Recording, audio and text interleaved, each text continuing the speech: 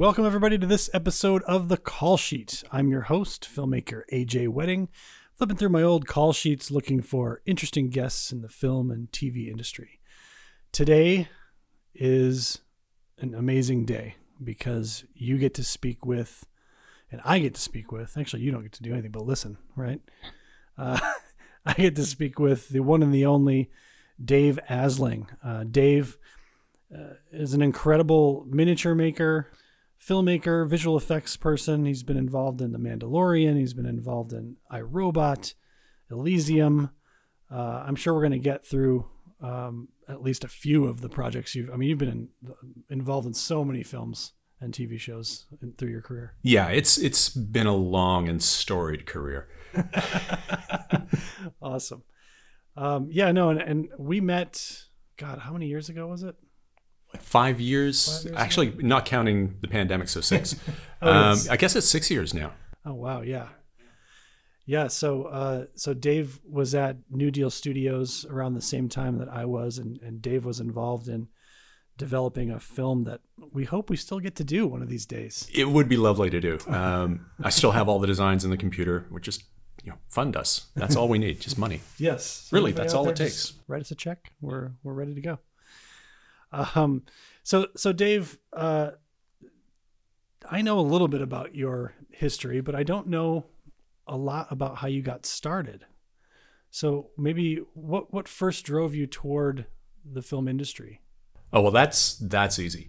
I never actually thought I would be in the film industry because I grew up in Canada, in a very remote part of Ontario called the Snowbelt, where, you're usually kind of stuck at home for 3 or 4 months of the year just because of the fact that it is the snow belt and there's lots of snow and you don't really go anywhere. So I spent a lot of time building models from scratch as a kid. And all of those were from me watching the Thunderbirds and Rocket Ship XL7 when I was a kid, and Stingray. I love those shows growing up. And that's where I first went, wow, that is really cool. I love the way that looks. And I was like 4. But then I was like, oh, that's great. I want to build that. I want to try to build that. And, the next thing you know, you've got like sparklers and gasoline and you're playing with your model cars and blowing them up. I never actually thought I would get into film. I figured, well, this is happening in, some far away warm place and not something that's happening in Canada. So I actually planned to be an architect. And I got into architectural design early on in high school. I took architectural design as soon as it was offered as a credit course. Took that through to graduating, went into college for architectural design, got out into the world, working at, working at a firm in Toronto. And the first thing they have the newbies do is you guys build the study models. And I thought, well, this is cool. I love building models anyway. I built models as a kid and, so this will be fun. But then I found out that you don't actually get to design your own buildings for years and years and years and years. But I also found out that there were companies that just built architectural models. And I thought, well, this is great. I get to build models and get paid for it and use my education. So it's perfect. Great.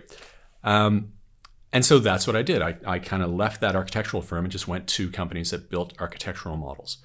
And the guys who work at architectural models also did film models. And there were a couple of small visual effects companies in Toronto that were just kind of starting out.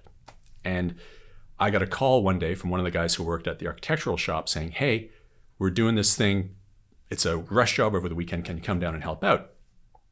I was like, sure, yeah, I'd love to. And I went over and they were building these really cool props and doing some miniature stuff. And I was stunned because I honestly didn't realize that there was a visual effects company or industry happening in Canada at all. I hadn't looked into it because I just thought it's never going to happen. And here was this little company that was, basically in a very small garage space, doing miniatures, doing matte paintings. They had their own little motion control system that they built from scratch.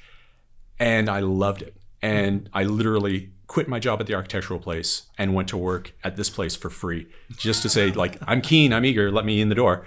And I did that for a while and got in the door. worked my way up to being a supervisor on shows, and then shop supervisor, and then I was on the board of the directors of the company, and then went off and did my own thing. Well, before we get to you crossing the border, what kind of projects were you working on back then in those days? Oh, well, we were doing a lot of movie of the week stuff. And the movie of the week stuff I actually really enjoyed because they usually had enough money to do one thing. So it wasn't like we've got to build, like 20 different models and you've got, 3 weeks to do it. It's like we've got money to do one model and you've got 3 weeks to do it, which was much, much more fun because you could really, finesse things. So we were doing, like a lot of movie of the week stuff, some television series stuff. The occasional feature would roll into Toronto, but not that many back then. We were doing shows like Stargate and Earth Final Conflict. So when they were doing visual effects, it was a real sort of hard mix and hard division between you're doing 2D digital stuff or you're doing miniatures. There wasn't 3D animation happening at the time. So anything that was that needed that realism or dimensionality, it just defaulted to doing miniatures. So yeah, we were doing a lot of practical miniature work. We were doing a lot of build stuff and blow it up. And just a lot of fun projects. And the great thing about that particular time in my life was that literally everybody who was in the industry was local. And none of us had come up through a studio system of any kind. None of us had the wealth of knowledge that you would have working in London or Los Angeles, where you have these established visual effects companies who've been in business for decades and have created techniques and refined them and can pass that information on. We didn't have that. So every single job we took on was this brand new challenge that none of us had ever done before. And it was all of us trying to come together and figure out the best way to solve these problems. So you really just had to dive deep into every single visual effects problem that came along because literally every single one of them was something that had never been done before for us. That's really interesting. I like the idea of that being a better way, especially for everyone who was there, because you all now have these amazing skills. Oh yeah, from that. Yeah, exactly. And now I wouldn't say it's better. It was certainly more expensive because it was a lot of trial and error. We had to figure out what, how are we going to mold this? How are we going to cast it? What's the best material? How are we doing this pyro? Because we're working with guys who blew stuff up for real, full scale, but they hadn't done miniatures. So you're doing a lot of R&D and testing, and there was a lot more experimentation, certainly, but also because you're developing these techniques yourself, you kind of feel like, well, this is the way this needs to be solved because this is the only way we know how to do it. And you would make that work. And I'm not saying it was there weren't better ways to do it, but we definitely learned and retained that knowledge, I think, in a bigger way than if if you've got a guy who's sort of leaning over your shoulder going, oh, well, here's how I did it back in Nam kind of thing. Right. So you become a problem solver. And so then eventually exactly, no problem matters. You can solve any problem. And that's it. You don't specialize. You become this generalist who isn't afraid to dip into anything. And that's where I'm at really through my entire career. Was there was never a point where I said, well, this is the only thing I'm going to do. Where I'm just going to build miniatures or I'm just going to do this one thing. Because every problem had to have some sort of a solution that you had to come to. And so every job that came through was this new thing. And all of these new skills that we were teaching ourselves, we could apply to so many different types of projects afterwards. And also because we were such a small group, it wasn't just, you build a model and you load the camera and you did, like, everybody did everything. So you were rigging the model, you were setting the green screens, you were loading the Mitchell, you were running the camera, you were programming the motion control. Like, we all learned everything we needed to know to be on a visual effects stage because there wasn't a specialized group of people who did just that one thing. We were such a small, tight group that you all had to do everything. So that to me was the best education, was okay, thanks for building the model. Now we've got to go shoot it. Here's how the Mitchell works. Here's how motion control works. Here's how, once you see that motion control rig, you're like, well, okay, now we've got this new shot. and the rig doesn't do that, okay, now we've got to build a new component for the rig to allow us to do this new shot. And you're building the motion control equipment to shoot the miniature that you were building a week ago. So it was just a really great learning experience. And it was the right age for me to do it too. I was very young and keen and just soaking everything in at that time. Sure. Yeah, I mean, that's amazing. I mean, anybody who knows anything about filmmaking, you're basically solving problems. That's it. It's just every day solve a problem, solve 1,000 problems, really. So, I feel like whenever you would go into a project now, you must be super confident because of all of your past of being able to do those things. Yeah. Well, for me, it's always been about being able to visualize the solution. And that's part of the problem solving that I really love. And that's actually part of bidding a job that I love, because even if I don't land the job, in my mind, I go through all the stages of building that job and solving all the problems that go with building that job. So even building it, or bidding it, I should say, is a fun process for me because I get to work through the problem solving part, which is the thing I love the most, right next to painting something, is actually just figuring out all the ways this thing can go wrong and making sure it doesn't. So yeah, that idea of, well, I can take on anything. I don't know if I would say that. What I would say is that I have a very comfortable level of confidence with every job I've been approached with so far. But there are definitely jobs where someone will come to me and I will say, you know what, that is very specialized and that's not something that we do. Like I now that I'm down here in LA, I get approached for creature stuff periodically. And I would love to be able to say we can do that. But that's not our world. That's not something that I've had the experience with in the past, that people here in LA have dedicated their entire careers to that one thing. And they are going to, do that so much better than me and so much more economically than I could, because I would have to teach myself everything to do that. So there are jobs that I still say, yeah, you know what? No, that's not for me. That's for Rick Lazzarini, or that's for somebody else. That's not my world. So you worked there for how many years? I have to think back on that one. I think my first film job was a TV series called Kung Fu. Yes. With David Carradine, doing props for them. And I actually wasn't working for production. I was working at an architectural company at the time, because now, like I started with the architectural stuff, but then the architectural guy I was working for started taking on side jobs doing prop stuff. I'm like, well, this is really cool. So I was doing props out of his company before I was on my own. So yeah, that was the first film job I did. Would have been in like 88 or 89, I think. And then when did you open your own shop? Well, the weird thing about the way the visual effects company that I worked for in Toronto was that nobody was an employee. We were all freelance. And, they're definitely, like, looking back on it, that was pretty hinky.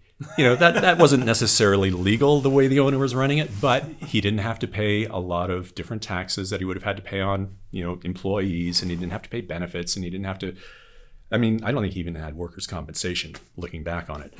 When I got my actual, like, here's my space and this is my company, that would have been like the early 2000s, I think, when I actually stepped away from that visual effects company and went out on my own and started looking at other places to do business with, because they were a great place to work with, and I worked with them for probably a decade doing visual effects with them. But they were going in a digital direction that I wasn't necessarily interested in going.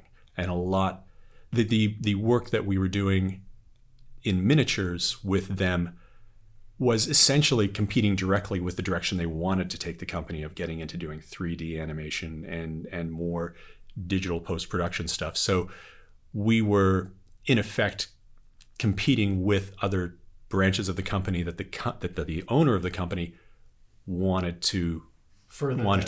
Yeah. So and I totally get that. It was the right choice. It was, at the time, it was the right choice for him to make at that time, to get into going more digital, because that was something that he had a lot more control over, And it was for television shows and television budgets and the kind of effects work they were doing, it was hard to rationalize the kind of work we were doing. Yeah, I was talking to Fawn Davis, actually. He was saying that at ILM it was kind of similar. They closed down the model shop because it was stopping them from doing more digital work, because they would say, well, we can make that as a model. Exactly. Yeah. Yeah. And we augmented a lot of stuff that the digital departments were doing. And I'm sure Fawn ran into the same thing. It's like, well, we don't want to build this as a miniature, but it'd be great if you could make some textures for us. Right. So we did do, quite a bit of work that way as well. Like we ended up doing a lot of work on Santa Claus 2 for Disney, where the work, they were building digital versions of Santa's Village, but we actually created the physical versions and then, did like an early version of photogrammetry where we just shot the crap out of them with still images and texture mapped all that stuff onto their simple architecture. So it wasn't as fun for me because we weren't getting to build fully realized miniatures that were going to be shot on screen. It was, well, we need to have, this wall texture and this window texture and this doorway and what's the snow going to look like. And so we would do these little elements essentially that would then get shot and handed off to the digital department to map onto something that actually ends up on screen. Sure. So you started your own shop and you focused mainly on the miniatures? On the miniatures, yeah. And before I left, I had a talk with the fellow who ran the company, offered me a position doing 3D modeling because that was something they were getting into and it seemed like a natural thing for me to do. And I was like, nope, I'm going to stick with miniatures. And I regretted that for a while because miniatures definitely went through a bit of a dry spell in the film industry. Digital became the latest shiny object, and every problem became something you solved with a digital solution. And it took a while for things to swing back around, but we stuck it out. We focused just on miniatures and specialty props, and we did a lot of miniature work off the top. And then it's slowly started to transition over. We did probably 85 or 90% of our year was visual effects miniatures and 10% was props. And it slowly went through this transition to where it became 90% of our year was specialty props, and like once or twice a year maybe you would do a visual effects miniature. Oh, wow. And now it's the pendulum swung back the other way, and we're probably in a good mix right now. The last couple of years it's been, once again, like 90% of our work has been visual effects miniatures, but now it's kind of balancing. We're finding a good point right now. We're probably like 75% of our year is visual effects miniatures and 25% is specialty props. It seems like if you're going to blow something up, you're always better to do that as a miniature than in CG, because the chaotic nature of blowing something up, it just never looks right digitally. There's always that element of randomness that I love with doing miniature pyro or miniature physical effects. We actually do a lot more physical effects miniatures than pyro miniatures. The difference being, usually what we end up doing, or not usually, but a lot of the time what we end up doing is destroying something without blowing it up. So you're knocking it or crumbling it or crushing it or doing something like that. Pyro is great, and I love pyro. But a lot of the time it's also obscuring the work that you've put into the thing because you've got this big ball of fire and debris flying everywhere. And a lot of the stuff we've done has been more sort of in-camera destruction, where you're like I said, you're knocking something down or you're crushing it, and you have to really sort of finesse the physics to make that thing fall right in camera or to act right in camera in a way that you don't necessarily have to worry quite so much about when you're hitting it with a fireball. So like for iRobot, when we did that, we didn't actually have a pyrotechnician on that film. Everything that we did mechanically with rigs on set. So when we were destroying the landing house, we spent months designing the stuff that's sort of behind the curtain that was holding all the model parts up. So, how do these walls get destroyed? You've got a 70-foot robot running through this house. What's that look like? Well, like how is a wall going to get crushed or destroyed when it's not pyro? How's that wood going to react? How's that structure going to change in camera and fully exposed to the lens. You're not hiding it with pyro or dust or debris. You're saying, here's this thing that's happening, and it's charging right at camera, and it's got to look real, and we can't disguise it. So you had to really think about how things would react in the real world at full scale, and then go, okay, now we're doing this quarter scale, and what are our materials going to be, and how are we going to make all these interactions happen, and control it all, and then do it again. For that movie, we had built full scale versions of the outside of the landing house that had to get knocked over, and that was 1/6 scale. And then we did all these 1/4 scale interior miniatures of stairways and hallways and exteriors of roofs and corridors and all these things that the robot had to smash. And we actually built a robot to smash all that stuff, which was fun too. So we had this 800-pound robot that we made. And when I say robot, that's just what he was on screen. He was a puppet. He had a 16-foot arm span. And he was a rod puppet that we made using box steel and not plexiglass, but polycarbonate and Ren shape, and basically made this giant rod puppet that we attached to a car turntable, and then put on a dolly that we could roll through set. And we had puppeteers basically controlling his arms that we'd put big counterbalance weights on, so that we could use the robot to actually smash the models as we're filming. So when you see stuff get smashed on camera, that really is the robot smashing his arm through the house.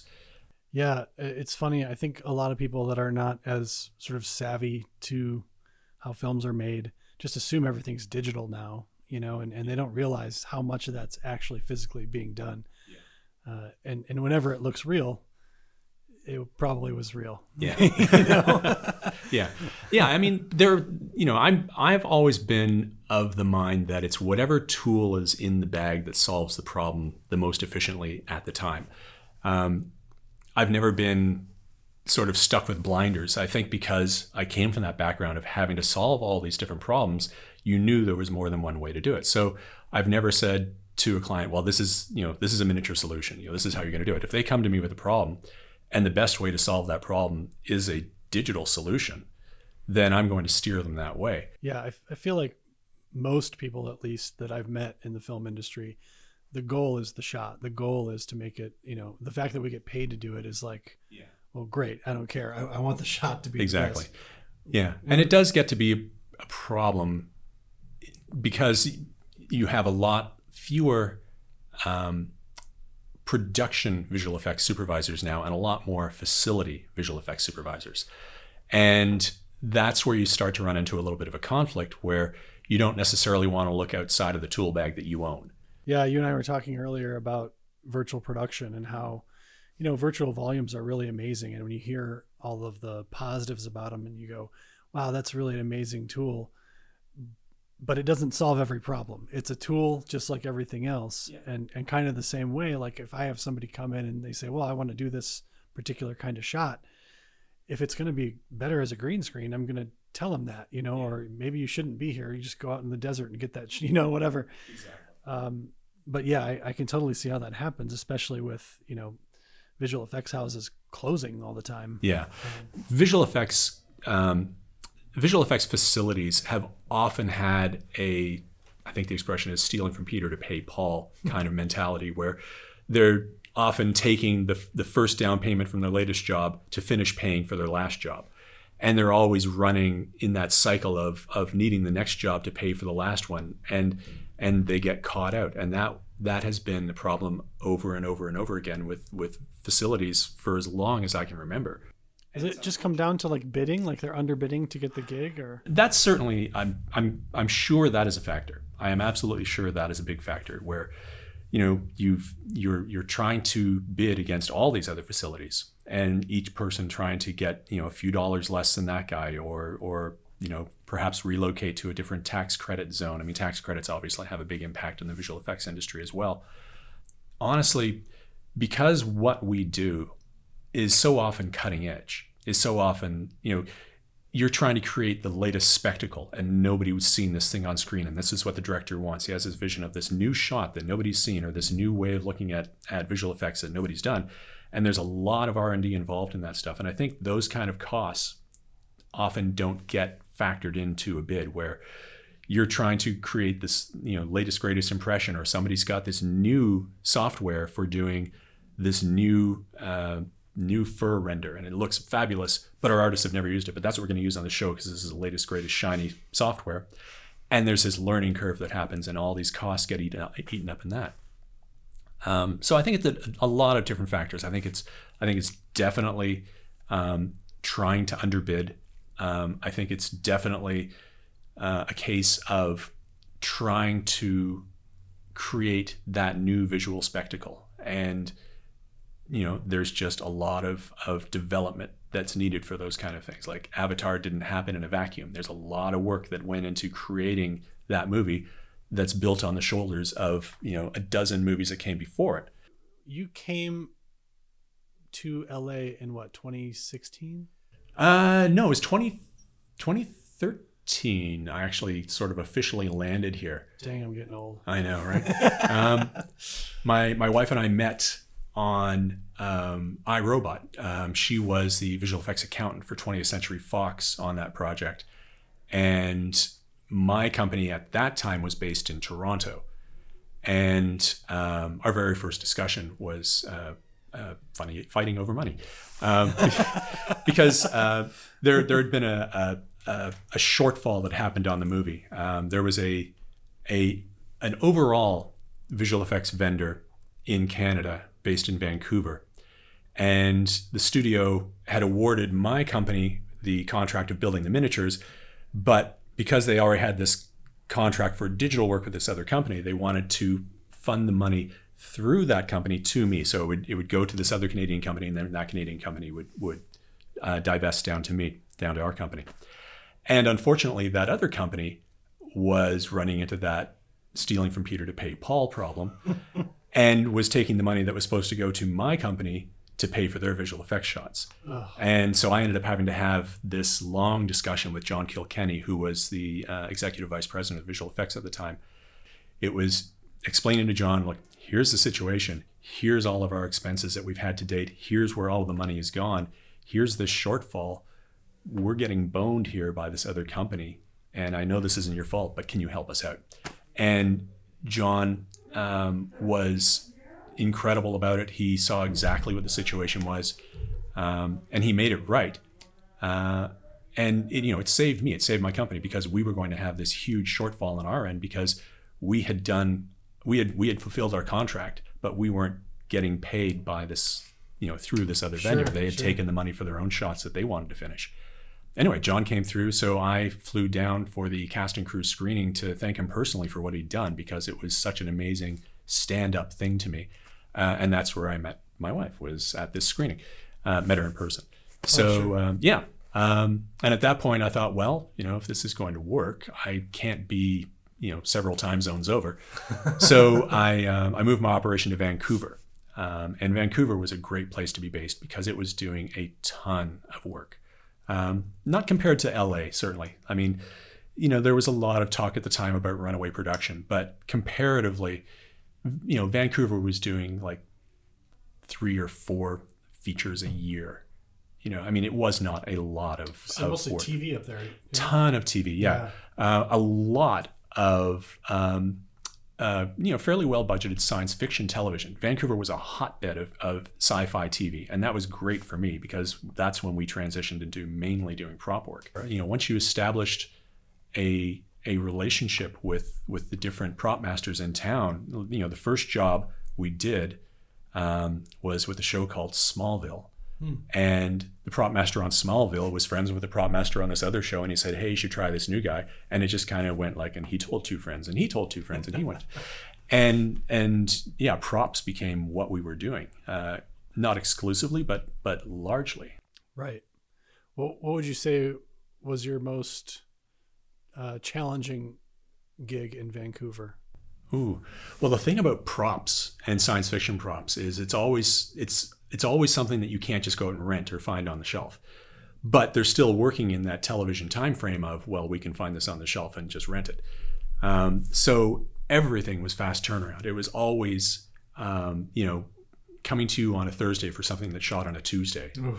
That was just the way it was. So it was this revolving door of business. I was going to say, when you deliver on that speed, that's why you're getting the business, because they're like, oh, you can trust him, he can get it done. Yeah, exactly. And it was definitely that. Like we had a really good working relationship with the prop masters in Vancouver, and I really enjoyed that aspect of it, because they brought the most interesting problems, like, because it's all this science fiction television stuff and some feature stuff as well. It was these really cool, unique problems, and it was a new problem all the time. So it was like just new design work and new problem solving just constantly that I really enjoyed. And that was through a prop master named Dean Barker, who I had met on, I believe, I'd met him through the prop master. I met him through Terry Weaver, who was prop master on Defying Gravity, and they were good buddies. And it's, again, that thing of, well, here's this guy you should try out. So Dean was the local prop master on Elysium, and Weta had been hired to create all of the props and body armor and sort of tactical suits for the movie. And they had been working on it for 10 or 11 months down at Weta in New Zealand. And they came up to Vancouver to film the movie, and the director added a character because he felt that our main big bad guy needed another subordinate, and there was nothing for him. There was no costume, there was nothing. So I got a call from Dean saying, hey, we need body armor for this guy, and there's nothing. So I went down to the studio and I saw what Weta had built, and took a lot of pictures of the work that they had done, went back to the shop, and basically designed an armored suit that looked like it came from the same factory, but it was a couple of generations older, because this guy's a subordinate and he's like a flunky and he doesn't get the new high-tech gear, he gets the old gear. So spent literally an afternoon designing the suit, sent it back to the prop master, had him say, yeah, that's it, go, and then had to turn around that suit. So we turned around 5 of these body armor sets. It was like 18 days or something like that to turn around these suits. And they were, because we didn't see the script and didn't know the shots, I designed everything so you could put the camera like an inch away from it.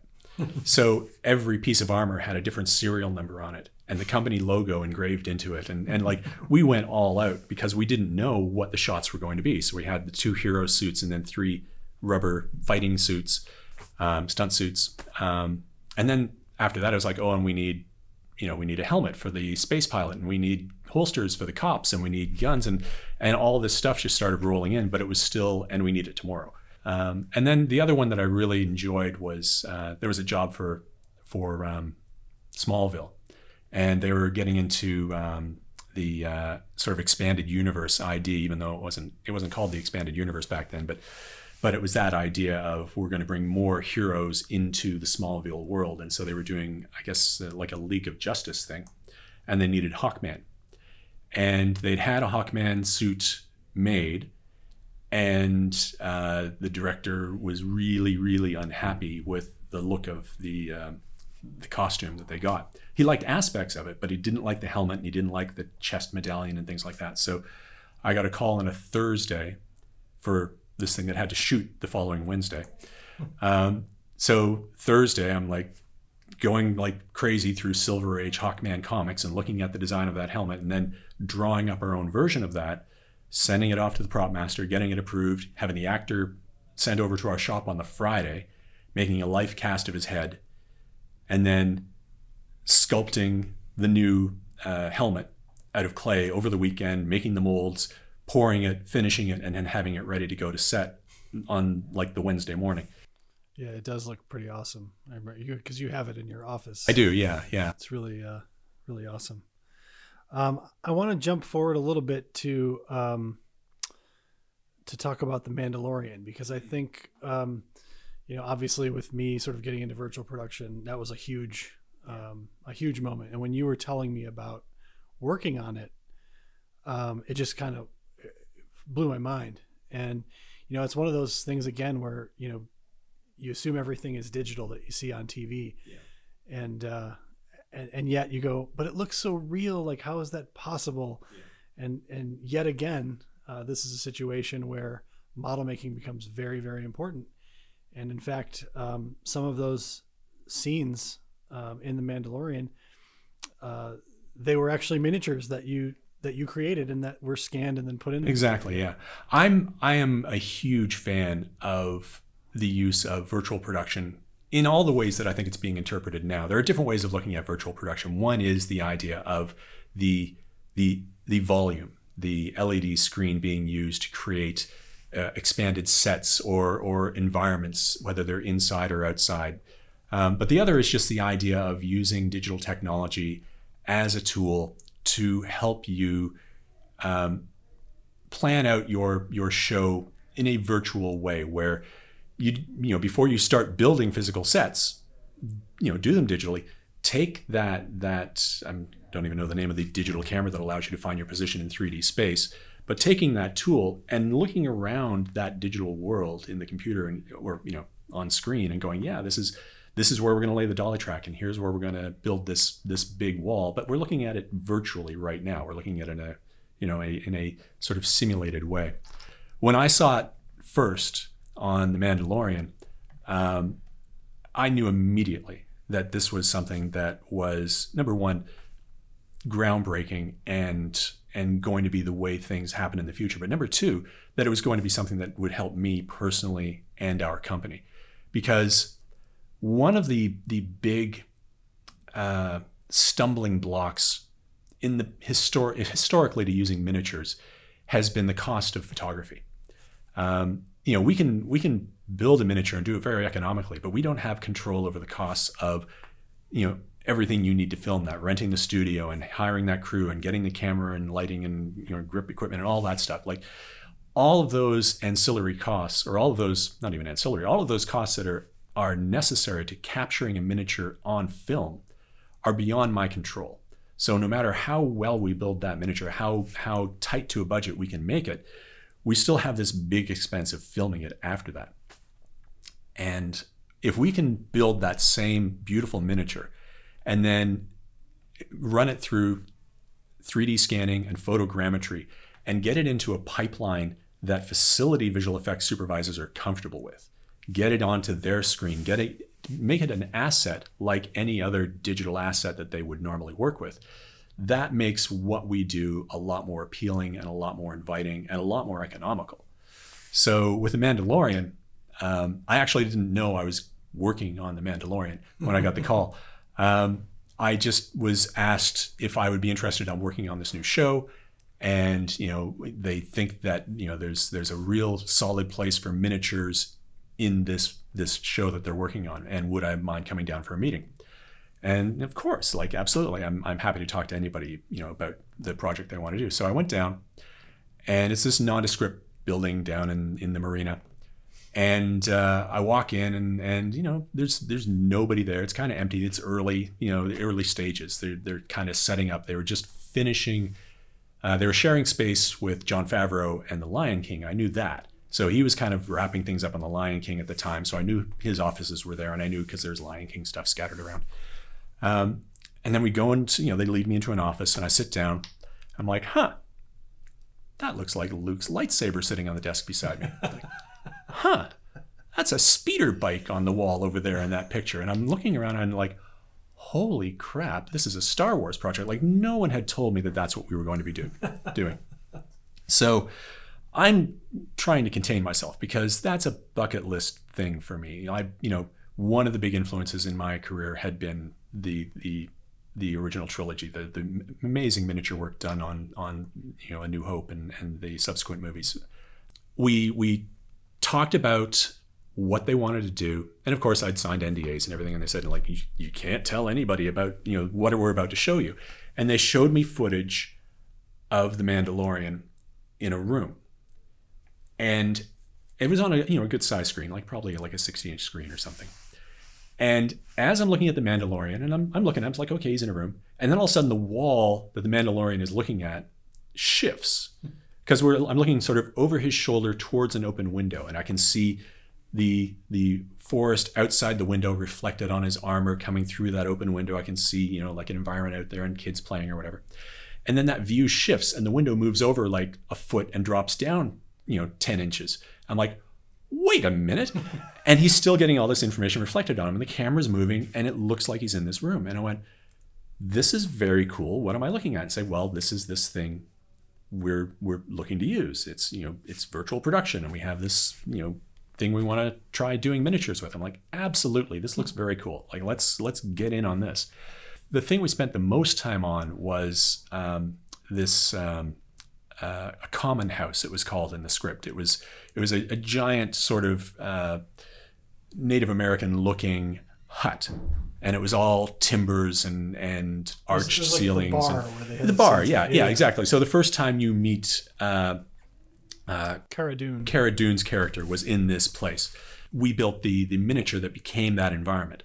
And that was a really fun build because it was again one of these situations where they knew what they wanted, but there was a lot going on with that production, like a lot of things to take care of, and they honestly, they wanted to do this as a miniature, but no one had sort of designed it out that way, and so a lot of the actual look of that space was left to us. We got some 3D models that were sort of very basic, like here's the overall size of it, and here's the overall height of it, and here's sort of some watercolor renderings of what we think it should look like, but no hard drawings of any kind. And honestly, that's usually the way it is anyway.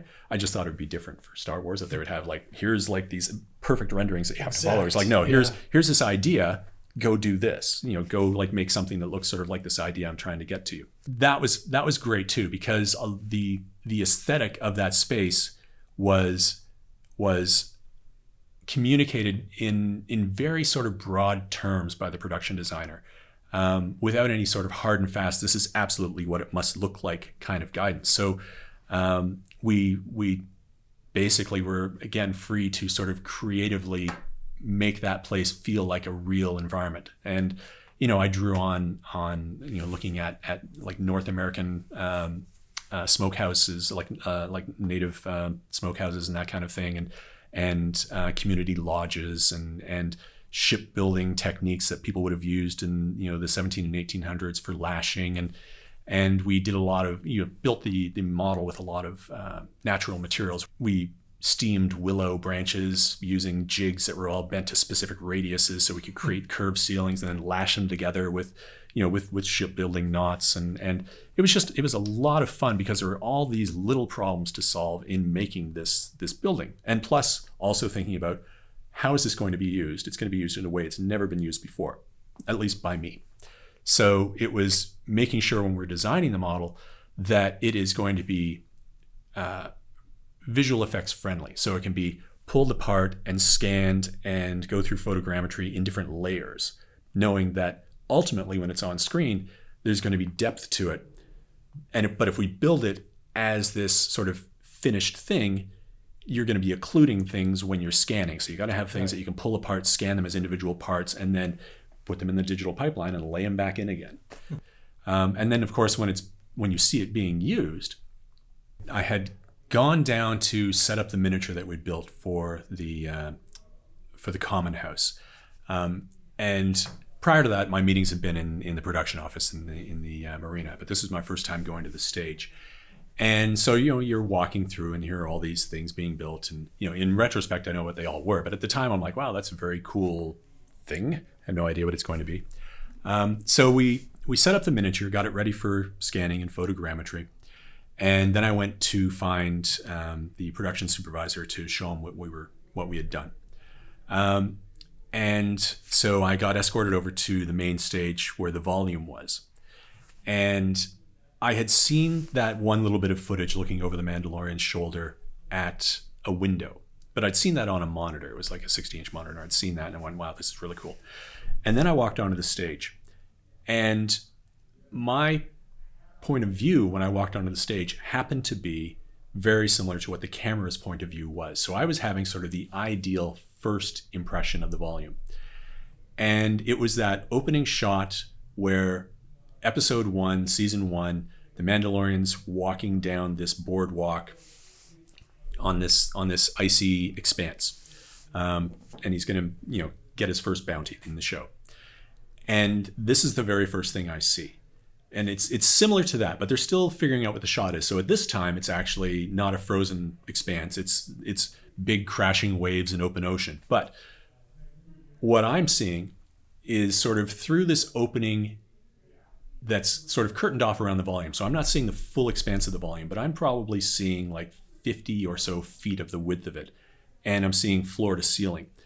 But because I'm just kind of looking ahead and through blackout curtains on either side of it, it's almost like I'm seeing a 16 by 9 frame. And I'm seeing it from the camera's position because I'm standing right behind the dolly track, and I'm about, I guess, 60 feet or so from the screen, and the Mandalorian is about 30 feet from me. And it's like I'm looking into another world. It was perfect. The clouds are rolling through. There's a guy with a bucket of snow, like off camera, that I don't really see, throwing it into a fan, and snow is blowing through the shot, and the wind machine's going, and he's walking towards the screen. And to me, it literally looked like I was looking out a window into another world. The effect was so flawless to my naked eye.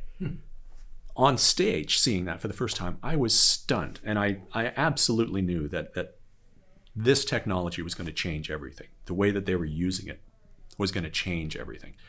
Because, number one, they had created this in-camera world that was, lighting their subject and reflecting on their subject, and looked to my naked eye, not through any visual effects tricks, not through a small monitor. To me, looking at it in the real world, it looked perfect and real.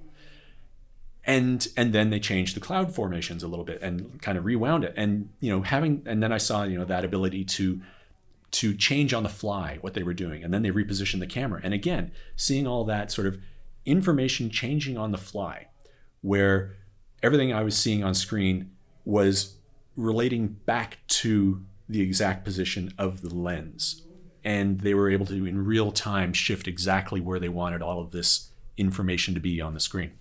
So it essentially opened the door to using miniatures a lot more, because using photogrammetry and 3D scanning captures all that fabulous detail and effort that you put into making that miniature and gets it on screen in a way that preserves that detail, where sometimes when you're shooting things, that fidelity gets lost because you can't hold the depth of field, or you can't dump enough light on it without melting the model to get the depth of field that you want to.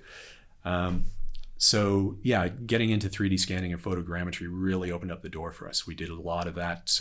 We did a lot of that on Marwin, of course. We've done it on our latest project with Bob Zemeckis as well, where we're doing a lot of building physical assets to become digital assets, because it gives Bob the realism that he's after, that he doesn't necessarily have to struggle to get. It's there, it's in camera because it's a physical, real thing. Yeah, and I think you and I have talked about Bob a lot in the sense that he's maybe an underappreciated father of virtual production. Yeah, Bob Zemeckis and I go back not that far. 2017, was the first time I worked with him.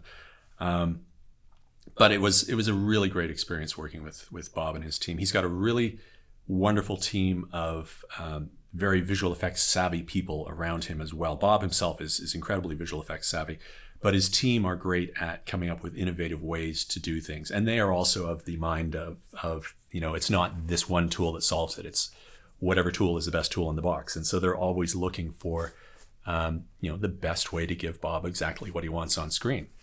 And he's pushing the envelope all the time. And on the latest movie, they just wrapped production on Pinocchio in London the other day. I saw on his Instagram post, he's like wrapped, and there's a picture of his shoe because he does that. So they've just wrapped in London, and it was another one of those sort of experiences working with him where it's just amazing to see someone embrace technology the way that he does and push it. And even in simple ways where I'm looking at it and going, well, of course this makes sense now that I'm seeing it, but why didn't I think of that before? When he's building sets, or when he's planning on building sets, you walk into the office at Image Movers, and he's got a couple of 70-inch screens on the walls around him in the front lobby, and he's got his little virtual camera dongle, and he's moving it around, and he's looking at low-res renders of sets that they intend to build in London. And as he's looking around and moving the camera, he's visualizing that world as it will be as a full-size physical set, but he's looking at it in the digital world, and he's able to actually look at it and go, yeah, okay, this is where we're going to put the camera, and how many steps does he have to go through here? How much dialogue do we have to do here? Okay, so here's how big that set's going to be. And they're making all these adjustments in the virtual world with him holding the camera and him getting a feel for where everything's going to be before a single board is cut or a single nail is driven. He's mapped it all out. So it's not just how am I going to make this cool looking visual effects digital world. He's using it for how am I going to build this set, and where am I going to put the camera, and where we're going to put the lighting. He's doing all that using virtual production as well. Right, which makes it incredibly more efficient because everybody can be on the same page. Oh, exactly. Yeah. And I again, it's one of those things, as soon as you see it, you go, well, of course that's how it should be done. That makes total sense. Why isn't everybody doing that? And it just absolutely makes sense. It's just taking the idea of having somebody model it for you and show it to you on a computer screen just to the next step of like, okay, we've taken it off the computer screen, we put it in a virtual space, and now you can look around this virtual environment before we build it. Oh, no doubt. So let's say there is a person out there listening right now that wants to be like you, wants to have a career like you. What would you suggest for them? Like, where would they get started? Ooh, wow. That's interesting. I don't know if I would choose the career for me that I had. Because, there are definitely dry spells for people doing practical visual effects work. Sure. I went through periods where I didn't think I'd be doing visual effects miniatures again. And that's kind of a tough time to go through. The thing is, I never went to school for film work or visual effects or building miniatures. Literally everything that I've learned hands-on, or been fortunate enough to have someone impart a little bit of knowledge to me that I wouldn't otherwise have gotten. So, I can't say, oh, well, go to this film school or take this engineering course, because I never did any of that stuff. I studied architectural design, and that kind of queued me up for figuring out engineering. But I have no idea how I got here. It's been fun. I love what I do. I think that one thing that definitely set me on the path was when I was young, I grew up very isolated. Physically, like by geography, I grew up very isolated. And so I had nothing to entertain myself but my imagination. And so it was me sort of inside my head and looking at books and sort of building from scratch and teaching myself how to create. I think the reason that I am where I am is because I can look at things and see the solution. Well, and I think you also answered it kind of earlier in the sense that, yeah, you can do it now and you can see those solutions, but what you first did was you saw the thing you wanted to do and you quit your job and you went and worked for free. Well, that's true. Yeah. There was that, but that's the thing. As a company owner now, like I not routinely, but often enough, I get people saying, hey, I'd love to come work for you and be an intern and, come work for free. And I would never do that personally. Like I would never hire somebody and work for free. Number one, it's a huge liability to the company. If you're going to work in my shop, then you've got to be on payroll and you've got to be covered by workers' compensation. You have to have all that stuff in place. But yeah, that attitude of this is what I want to do and I'm going to throw myself into it yeah, absolutely. That made a difference early on. There were a lot of times when I had friends saying like, you should just do something else. Like this is not going to work out. You should quit. Like in the early days, like you're not going to, there's not enough work in Canada for this kind of thing. You're not going to make it in this because it's just not there. And I didn't quit. Like I knew this is what I wanted to do and I stayed with it. Yep. And as they say, if you love it, chase it. Yeah. And that's it. I love what I do. We used to play that sort of game when we were younger. Like, what would you do if you won the lottery? And, everybody would have these answers of the job they'd actually be doing. I'd quit this job and I'd do this thing over here, or I'd do that. And it's like, I would do exactly what I'm doing. Just, I'd probably have a bigger space and better toys. But I would be doing exactly what I'm doing right now because I love what I'm doing. I love the people that I get to work with and the creative freedom to do what I'm doing right now, to have people who, I remember like the last drive-in movie I went to was Back to the Future. And now, Bob Zemeckis is like, hey, what do you think? How should we do this? That's an amazing place to come from the woods of Northern Ontario to that. I have to remind myself how lucky I am to have that opportunity. That's another episode of The Call Sheet in the Books. I'm your host, AJ Wedding. You can follow me on Instagram at ThatDirectorAJ or join our Facebook page, The Call Sheet, for updates on the show. See you next time.